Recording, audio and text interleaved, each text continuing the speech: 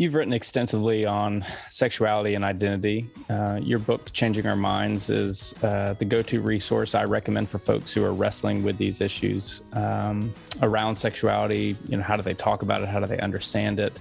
But if you think about how rapidly our culture and many of our church traditions have altered their perspective on these topics over the last 2 decades, it's pretty amazing. And yet there's a large swath of the Christian population that does not fit into an open theological perspective on sexuality and identity. From an ethical standpoint, how do we talk about sexuality and identity, especially with people who just aren't there?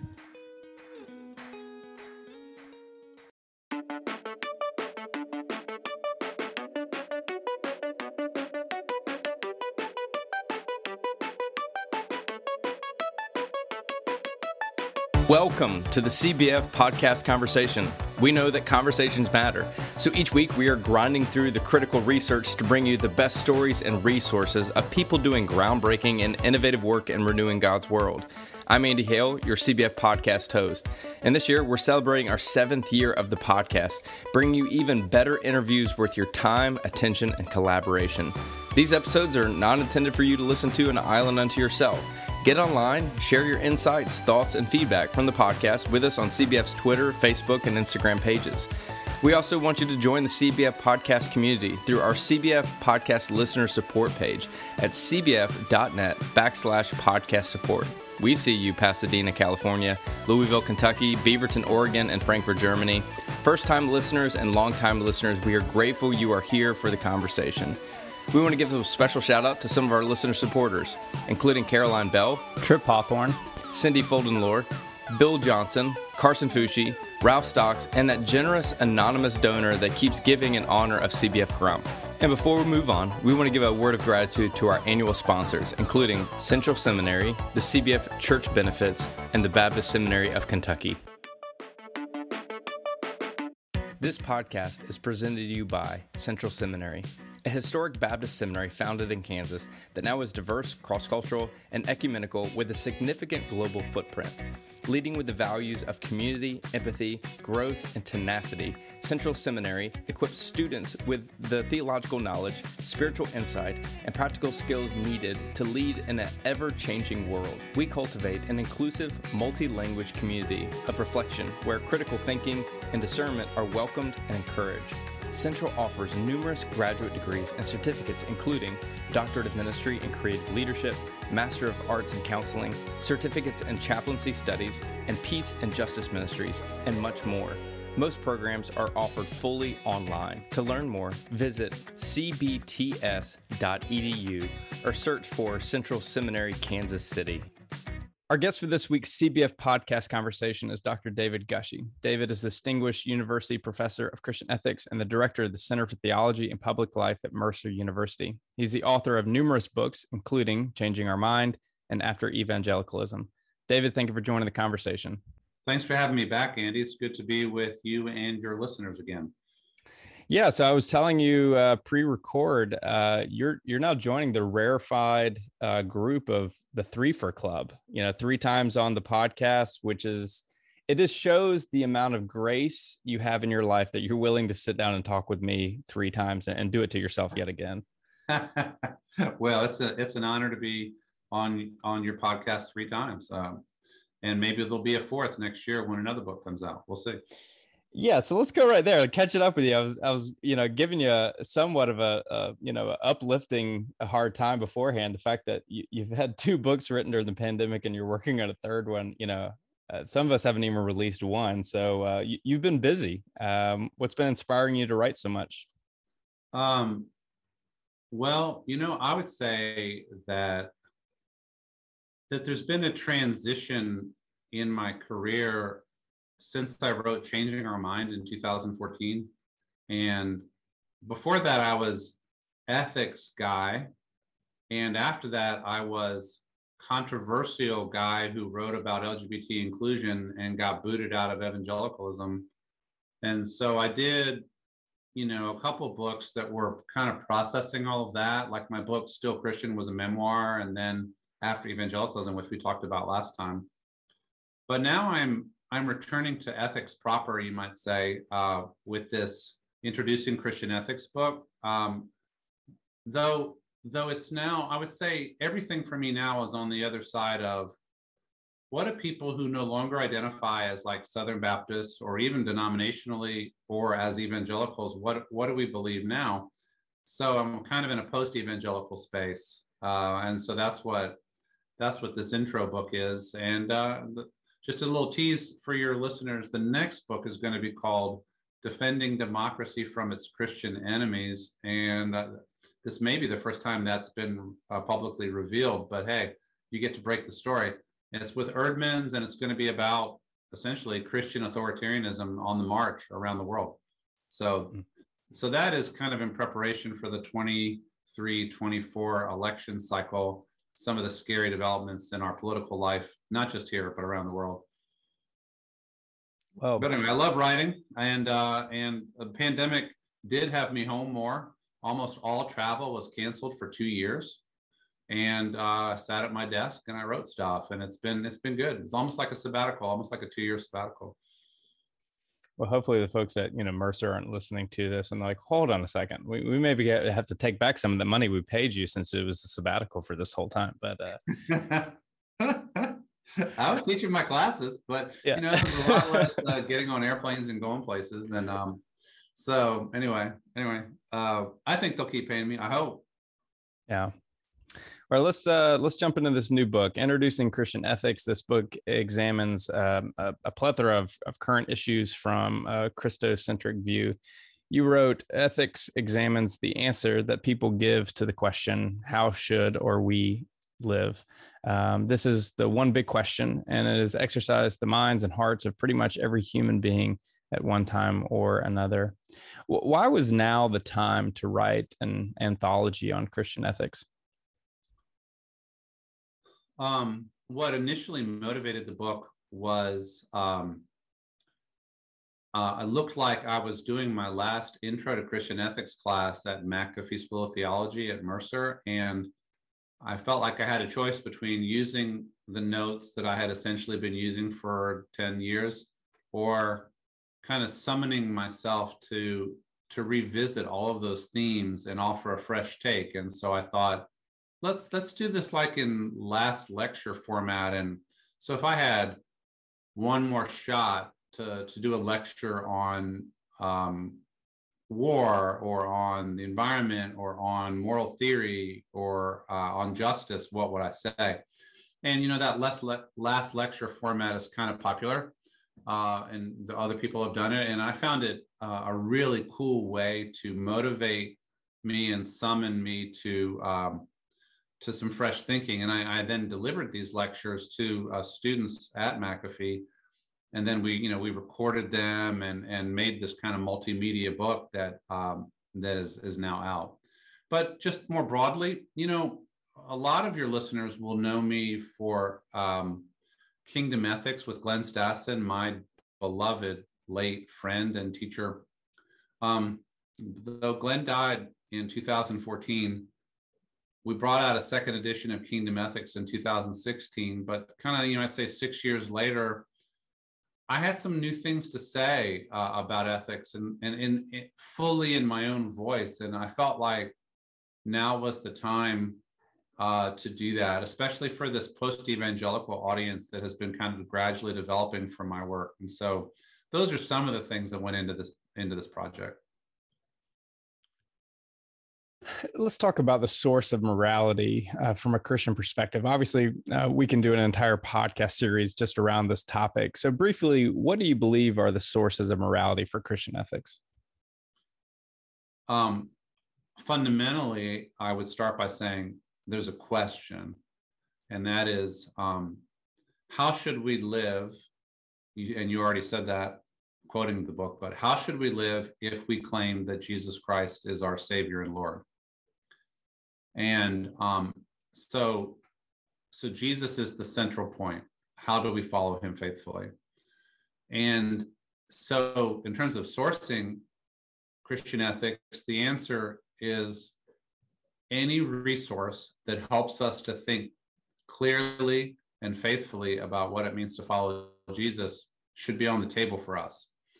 Now, traditionally, Protestants have followed, the scripture principle and said it's scripture, or even scripture alone, that provides the resources for answering that and all questions theologically or Christianly. But in the book, I argue for a somewhat broader range.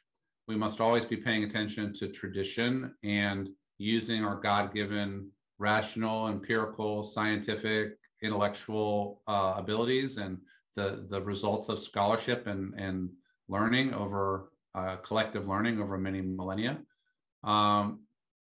learning from life, learning from experience, listening to the Holy Spirit, paying attention to our neighbors, reading the newspaper. There's a lot of sources that inform the task of learning how to follow Jesus faithfully. It's more of an art than a science, and but that is how I would essentially answer that question. So what I'd like to do, for fun, I kind of looked back at my Christian ethics textbook from my undergraduate philosophy and religion major coursework, and the topics were covered were suicide, fornication, cohabitation, homosexuality, abortion, AIDS, and some stuff on genetic cloning. That was 25 years ago. So wow, that's interesting. That's interesting. Okay, I have some commentary about that. Yeah, so that was 25 years ago. What's changed? I'm saying this somewhat tongue in cheek. What's changed that we need to cover? Since back then. Well, one thing I noticed about that list, I could probably guess who that textbook was by, but in conservative evangelicalism, there has been a fixation on, let's call it, personal, sexual, and bioethical moral questions. And that list, boom, there it all is, right? And I think that is a mistake. Those issues, the ones that you named briefly, are part of the issue matrix that we must deal with. But so is war, environment, economics, marriage, anything related to how do we live in the individual or social arena, government, policing, violence in general, the role of the state. So the other thing is that ethics is perhaps more visibly than many other theological disciplines. Ethics is affected by changes in technology and society and culture. The Bible doesn't change, but the way issues come to us changes. As laws change, as technology changes, as cultures change, we end up being faced with new dimensions of sometimes old moral challenges, and also sometimes technology and culture presents new moral challenges that weren't even on the agenda of anybody 25 years ago, because it was just not something that anybody was thinking about, or even the technology didn't exist. I wonder if you're honest, when you were pursuing your PhD at Union, what were some of the hot ethical topics of the day? Union, New York, in the late 80s, early 90s, was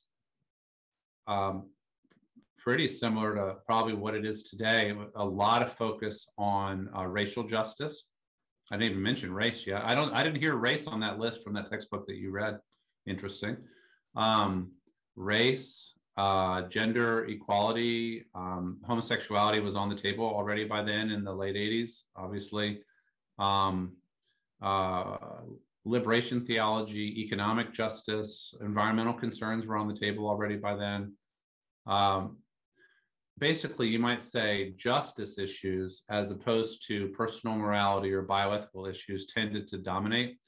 And that is essentially not changed. It's something of a split.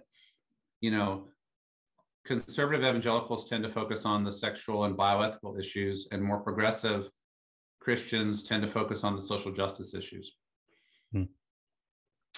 Let's pick out some of these topics that you've covered from the book. Here's one I've never thought we'd have to talk about from a Christian perspective: truthfulness. You wrote, systemic lying from elected government leaders, torrents of disinformation and misinformation on social media, ideologically fractured accounts of reality, the loss of social norm of truth-telling, the abandonment of virtue to truthfulness. This is where we find ourselves in many nations today. Why is truthfulness so difficult from a Christian perspective right now? In Kingdom Ethics, we did have a chapter on truth, and I'm glad that we did. But as I looked at that chapter that original book was 2003? Yeah, 2003. We wrote it in the late 90s. But, truth does not, and truthfulness does not show up as an issue in most ethics textbooks. And when it does, it tends to be casuistry, argumentation about when is it okay to lie. If the Nazis are at the door, and you're hiding Jews, are you allowed to lie to them? Stuff like that. But I would say in watching the torrent of lies during the Trump years in the US from the very top of the government has driven a lot of us back to the centrality of truth-telling in interpersonal relationships and in public life, the association of rampant lying with tyranny and authoritarianism, and the concept of covenant, which is an important theme in this book, stronger than in any of my previous ethics books, I think. Covenant, part of the covenant that binds people in interpersonal and in communal life is the covenant that when I speak to you, I am speaking truthfully to you, I am not lying. And that without it, relationship is impossible. So tyrants and wannabe tyrants have learned that if you can manipulate people's perception of reality by bathing them in lies, you can accomplish goals that would otherwise not be able to be accomplished. So, the chapter deals with the character quality of truthfulness, as we're supposed to be truthful people, our lives characterized by integrity, covenant keeping, promise keeping, and truth speaking. But also the moral norm against lying, and the reason why that's such an important part of human existence. So I'm glad that chapter's there, and it does respond, I think, especially to the lies that we have been bathed in recent years in the U.S. One of the layered topics that you hit on here that certainly gets to kind of our political ethics is a re-examination of our ethics around Earth, and why that's needed now more than ever as global warming is becoming a reality of our everyday lives, though not an accepted reality by many American evangelical Christians. In many ways, the Bible has been used as a source of justification of ravaging and pillaging the earth for its profitable resources, while at the same time, Scripture contradicts that very notion. So first, where do we go to for a source of ethics on creation care? And second, how do people leading local congregations talk about this aspect from a spiritual formation standpoint? This is a really good example of an issue that, the Bible hasn't changed, but our interpretation of the Bible, I think, has been distorted in the West since especially the Industrial Revolution as essentially a pillaging, a using and abusing, exploiting and abandoning, commercializing and commodifying of all things material, all earthly things, has come to dominate the industrial capitalist mindset. And there were people, still are, who are able to read in like the dominion mandate of Genesis 1, justification that the earth exists for humans and we're free to do whatever we need to it so that we can prosper as we understand it. That's still out there. Also, but it's very damaging. We now see that. Also, certain theological assumptions or readings of scripture that suggested that God would not allow us to do irreversible harm to the planet, that God would protect us from ourselves, or that we don't have that kind of power. And so we can just relax and trust that there will always be spring, summer, fall, and winter, and that life will be sustained by God's providential care. I think what the scientists and the data are telling us is that human beings, quite cavalierly, but for a long time, not really knowing what we were doing, are changing the climatic conditions on the planet so that that temperature range, environmental conditions that we have depended on for several thousand years for the civilizations that we have built around the world, that we are altering that. So that's a really good example where if all you had was the Bible, it should have been possible to have a more stewardship-oriented or earth care-oriented ethic. But it took paying serious attention to the environmental movement and environmental science and the evidence of our eyes and of our those devices that enable us to know what's going on. The climatologists, the meteorologists, the people who measure the temperature on the atmosphere. We had to listen. And a certain kind of political conservative evangelicalism still refuses to listen. But the evidence is really accumulating all around us that we are embarking on an experiment with the future of the planet and the future of not just the other species, but ourselves. And Christians should be a part of the solution, not part of the problem. And the chapter attempts to outline some of that and to call for a more gentle relationship with the planet that we all depend on. This podcast is presented to you by CBF Church Benefits. At CBB, your benefits are our ministry. For 25 years, CBF Church Benefits has proudly served the Cooperative Baptist Fellowship, providing retirement benefits and insurance services for CBF-affiliated church ministries and staff, along with CBF field personnel in Atlanta and around the world. CBB helps simplify the administrative burdens of your retirement plan, allowing you and your ministry staff to focus on your ministry. CBB can also help you maintain your overall benefit package, including life and disability benefit and international medical insurance for international missions. Through generous philanthropic support, CBF Church Benefits recently launched the Financial Wellness Initiative. This new initiative offers ministers the opportunity to receive financial relief grants, financial education experience, and financial planning services. Please visit CBF Church Benefits website at churchbenefits.org to learn more about CBB, our benefits, and the financial wellness opportunities designed to help you thrive in your mission and ministry. Since 2016, CBF has brought you over 100 episodes of interviews with authors and practitioners for conversations that matter. These stories of creativity and innovation have garnered weekly support from around the United States and the world. We are inviting you, the listeners, to join us in connecting with the podcast. Become a monthly listener supporter and receive some perks, including name recognition on the podcast, questions for upcoming guests, free books from the podcast, joining the podcast for an interview, and a VIP experience with the General Assembly podcast guest. There are 5 levels of listener support, starting at $5 per month.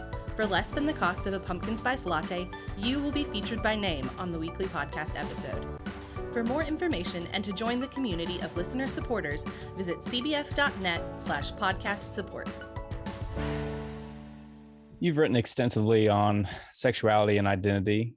Your book, Changing Our Minds, is the go-to resource I recommend for folks who are wrestling with these issues around sexuality. How do they talk about it? How do they understand it? But if you think about how rapidly our culture and many of our church traditions have altered their perspective on these topics over the last 2 decades, it's pretty amazing. And yet there's a large swath of the Christian population that does not fit into an open theological perspective on sexuality and identity. From an ethical standpoint, how do we talk about sexuality and identity, especially with people who just aren't there?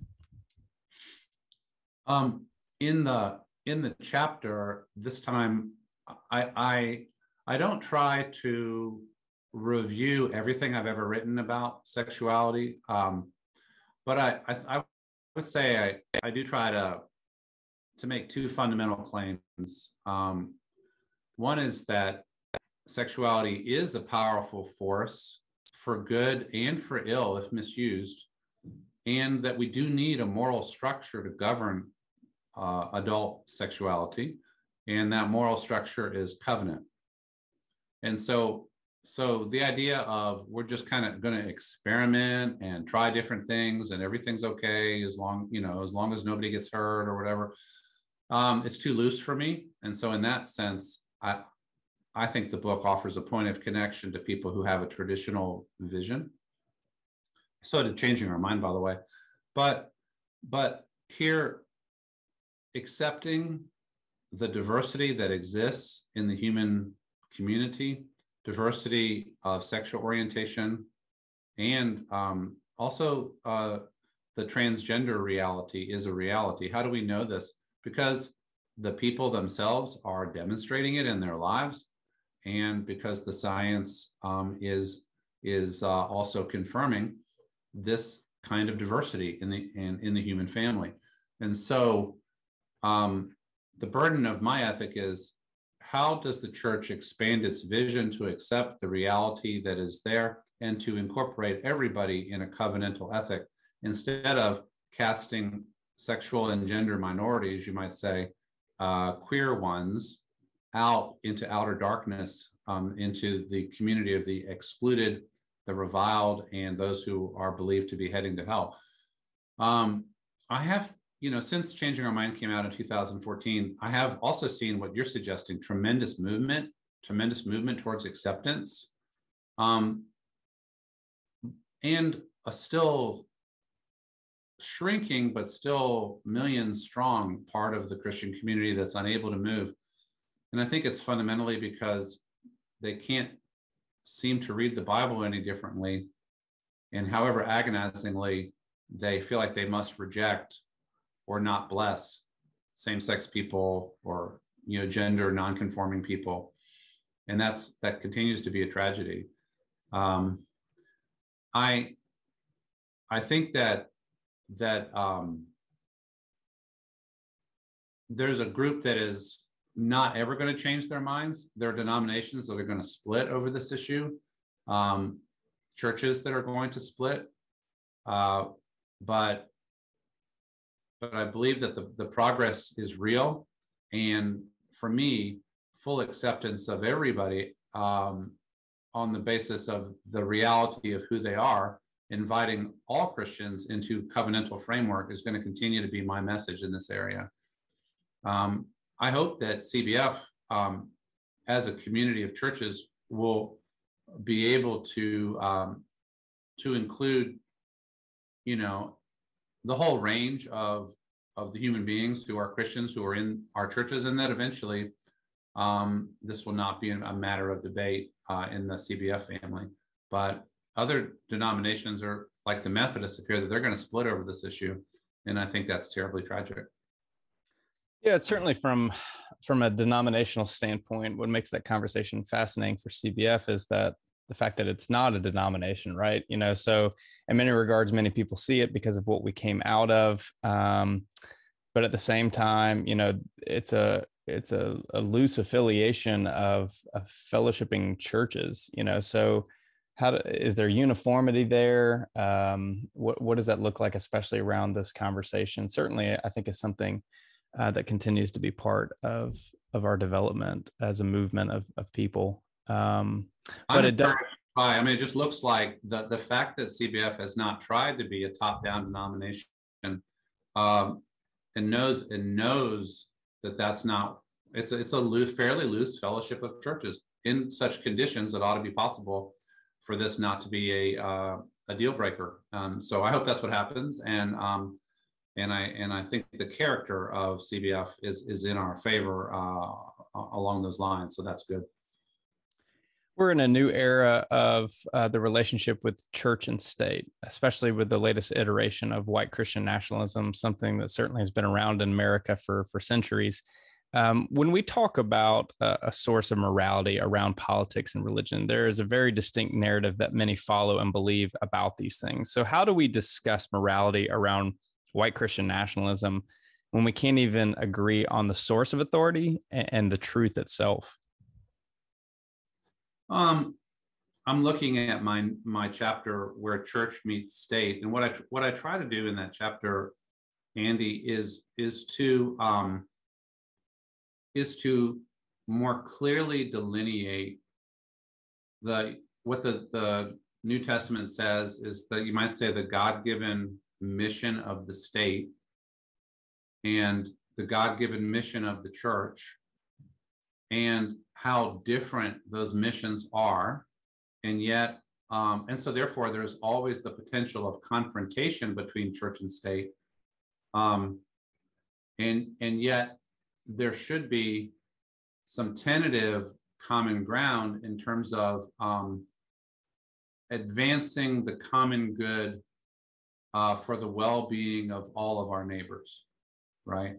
So I think that the best tradition of Christian thought about the state is a pretty constrained tradition in which how would we get free of Christian nationalism is we would disentangle our vision of church and state. We'd have a more global vision and not fall into kind of a parochial Americanism, a civil religion where we kind of confuse God, country, church, and state in a big goulash, right? We understand that, the role of the state essentially is to order human community to advance the common good in select areas and to provide security on the domestic and international front. And the role of the church is to follow Jesus in every dimension that we can think of, including in loving our neighbors in the social sphere and not just individually.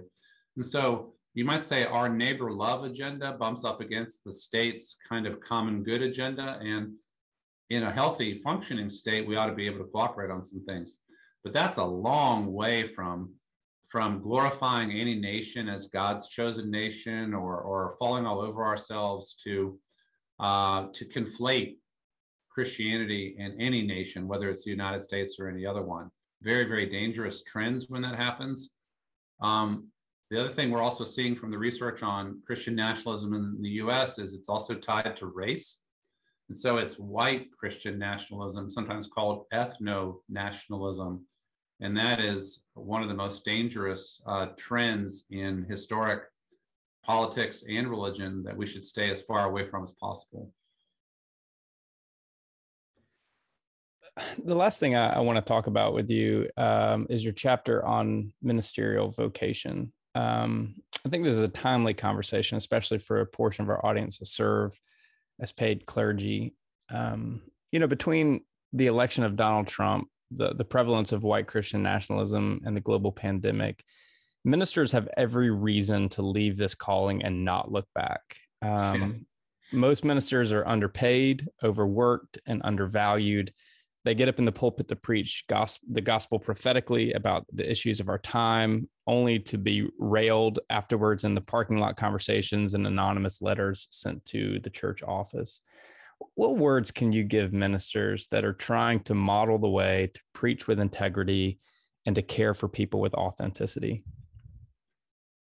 Andy, there's a lot of passion and so much truth in what you're saying. And, you are channeling thousands of ministers and I've heard from lots of people in the last few years. It has been an excruciating time to be a minister. The Trump phenomenon, the COVID phenomenon, the financial challenges. What I try to say in the chapter, I follow the work of my friend Sandra Wheeler, who's a Methodist retired ethicist, who basically says that the moral vocation of the Christian minister is not just to be a morally good and responsible person, but to offer a morally clear and compelling vision, and and to practice it throughout the range of the ministerial vocation, counseling, preaching, teaching, and leadership. Because the church is not just a religious club, but a community of people who are supposedly committed to following Christ. And so if that's what the church is, then the ministerial leadership of churches has a responsibility to help them do that. My word for ministers is that if we give up on a ministry that has moral integrity, but we stay in the job because it's how we make a living, my sense is that there's a kind of internal spiritual dying that happens as people say, okay, what the heck, I gotta feed my family. I'll just tell these people what they want, stay out of what they don't want me to talk about, collect my paycheck, and kind of inwardly resign while keeping my job. I know there are a lot of workers out there in the world who hate their jobs and they do it and they inwardly resign, but they take the paycheck. I think that's really, really hard to do in ministry because of what is at stake and everything we were taught and trained in about what it means to be a minister.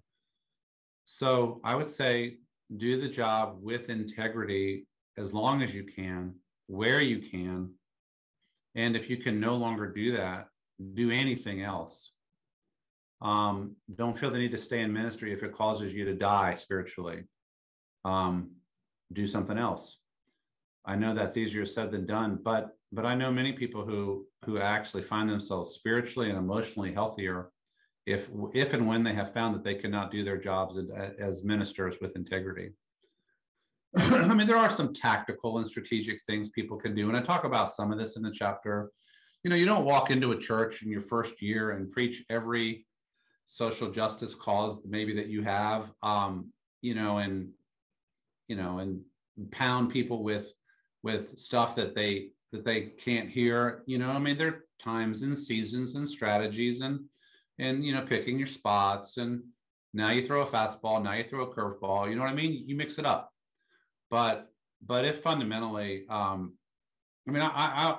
heard during the 2020 election season that there were ministers who were being pressured. If you don't clearly signal your support for Donald Trump from the pulpit, we will fire you. Well, forget that. Go do anything else if that's what is required. Same thing on the left. There's a vocation, there's a holy calling. And if we cannot pursue that vocation with integrity, then it would be better to do anything else than be a minister. It feels like, and I'm not being, I hope this isn't being too negative, but it feels like there's a growing ethical dilemma between clergy and congregations that so many people are walking away. And I feel like the writing's on the wall too, that, denominational seminary numbers are down. I think people are just recognizing the commitment to this calling. While they believe and value what God is calling them to, they also value their their well-being, their care for their family. And it seems like at some point a void or lack of ministers confronting congregations with opening is going to cause some major dilemmas for our congregations. I don't think there's anything to speak into there, or if I'm just rambling about possible connections. Well, one place where I've dealt with this is the broader evangelical world, where the sense that especially predominantly white evangelicalism has gotten kind of ill, and people leave and pastors leave, and maybe they're not able to find post-evangelical churches or to create them. But they find podcast communities and small groups meeting in their living room and people they have dinner with. And in some ways they get to exercise their vocation, but it may not be for pay. But I do think that churches that are no longer places where a minister can exercise vocation with integrity are going to find themselves lacking leaders. And some of those churches may just end up floundering around with interims or end up shutting down. Just because a building has church on it doesn't necessarily mean it's the place where Jesus following is really happening. And I think ministers just need to remember that we're about Jesus following, helping people do that, and if there are churches that are just not where that can happen, then the ministers will leave, and maybe the people will leave too. But I do believe that other creative expressions of Jesus following are already emerging, and that's where the energy, capital S, Spirit. That's what I think. So I wonder, are there, this is a pretty comprehensive Christian ethics introduction. Are there topics that you wanted to get to, but just never got to in the book? Yeah, let me say just a few things. The book features some new stuff.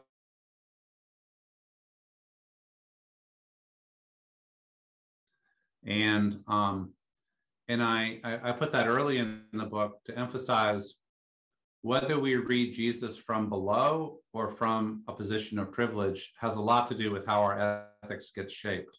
And so I think Thurman taught us as far back as 1949 to read Jesus from the perspective of, as he said, those with their backs against the wall. And you might say that leads you to a liberative, justice-oriented ethic in a way that I think is really, really important.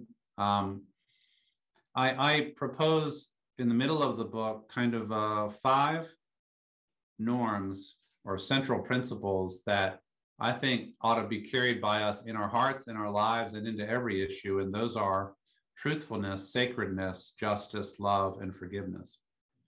And so these used to be called middle axioms, but ethics is not just about, I've got an issue, now I'm going to try to apply some Bible verses to it. It's also about broader norms. I would also add covenant, which works its way through the book too. So truthfulness, sacredness, justice, love, forgiveness, and covenant as centering norms in ethics, I think is helpful. I have a chapter on patriarchy. This issue has flared up a lot in recent US discussion around books like Beth Barr's book on complementarianism and Kristen Dumais' book on Jesus and John Wayne. Basically, the fight against patriarchy remains live, and so I have a chapter on that. I have a rather painful personal chapter on ethics at the end of life that is motivated by my experience of the death of my parents. That I think is a good breakthrough chapter for me. And then in the end, I have a chapter called Why Following Jesus is So Hard. And it's basically a sobering look at all of the factors in us and outside us that lead us astray. And so you might say, Andy, that my vision of the Christian life has become more realist, less optimistic over the 25 years since I began, because I think the factors that lead Christians astray are very, very powerful, and we need to account for them. And that the path of following Jesus is a narrow road. It's a hard road, but it's also a deeply rewarding one. And so I think people will be interested to hear that as a kind of a motif of this book. All right, last question, and probably this is the most important one. You wrote a book on Christian ethics, but then you put the image of a smolderingly handsome guy on the front cover. Isn't this a bit of a moral contradiction? I am going to write that down and take that home, and we'll have a big laugh about smolderingly handsome. I love that, Andy. Thank you. The publisher, Front Edge, wanted to put my picture on the cover. I fought them hard, but they said, we think this is like a career work for you. And it's kind of, I'm sitting on a bench. It's kind of like, they think that the tone of the book is like conversational, and come and sit with me on this bench here and let's talk about ethics. But I promise you, there will never, ever be another book with a picture of me on the cover. I promise you that. I mean, you're working on the front cover. You've got the Power Piece watch there. hair's looking good. The beard's looking great. I want to send this to your office to get it signed. I'll sign it right there on the cover for you if you'd like. And Yeah. you can make a poster out of it or something if you want, Andy. All right. Absolutely. Well, our guest is Dr. David Gushee. The book is Introducing Christian Ethics. If you want to stay connected with David, visit davidgushee.com. David, it's always great to talk with you. Thank you for calling us to follow the narrow road of the covenant fidelity to Christ, the hard journey that ends in everlasting life in the kingdom of God. Thank you for having me. And thank you for digging around in the book. I hope that it proves to be a good resource for a lot of people. Before we wrap up our episode, we need to tell you about one more of our annual sponsors, Baptist Seminary of Kentucky. BSK is excited to once again be sponsoring CBF's upcoming General Assembly in Dallas, Texas. Stop by our booth in the exhibit hall. Join us as we honor our 2022 Addie David Award recipient at Baptist Women in Ministries gathering, or attend the workshop being led by Reverend Erica Whitaker, BSK's Associate Director for Institute for Black Studies. We'd love to connect with you at this special event. Learn more about BSK at bsk.edu. Okay, that's it. That's our conversation. If you want more, be sure to subscribe to CBF Podcast on all major platforms, including iTunes, Amazon Music, Spotify, SoundCloud, and Google Podcast. Don't forget to like and share this episode on your favorite social media platform. Be sure to support our annual sponsors by visiting their websites. Again, that's Central Seminary, the CBF Church Benefits, and the Baptist Seminary of Kentucky. Check out cbf.net for more information about church starters, field personnel, advocacy work, and much more. And, I think we mentioned that you should join the listener support community at cbf.net/podcast support.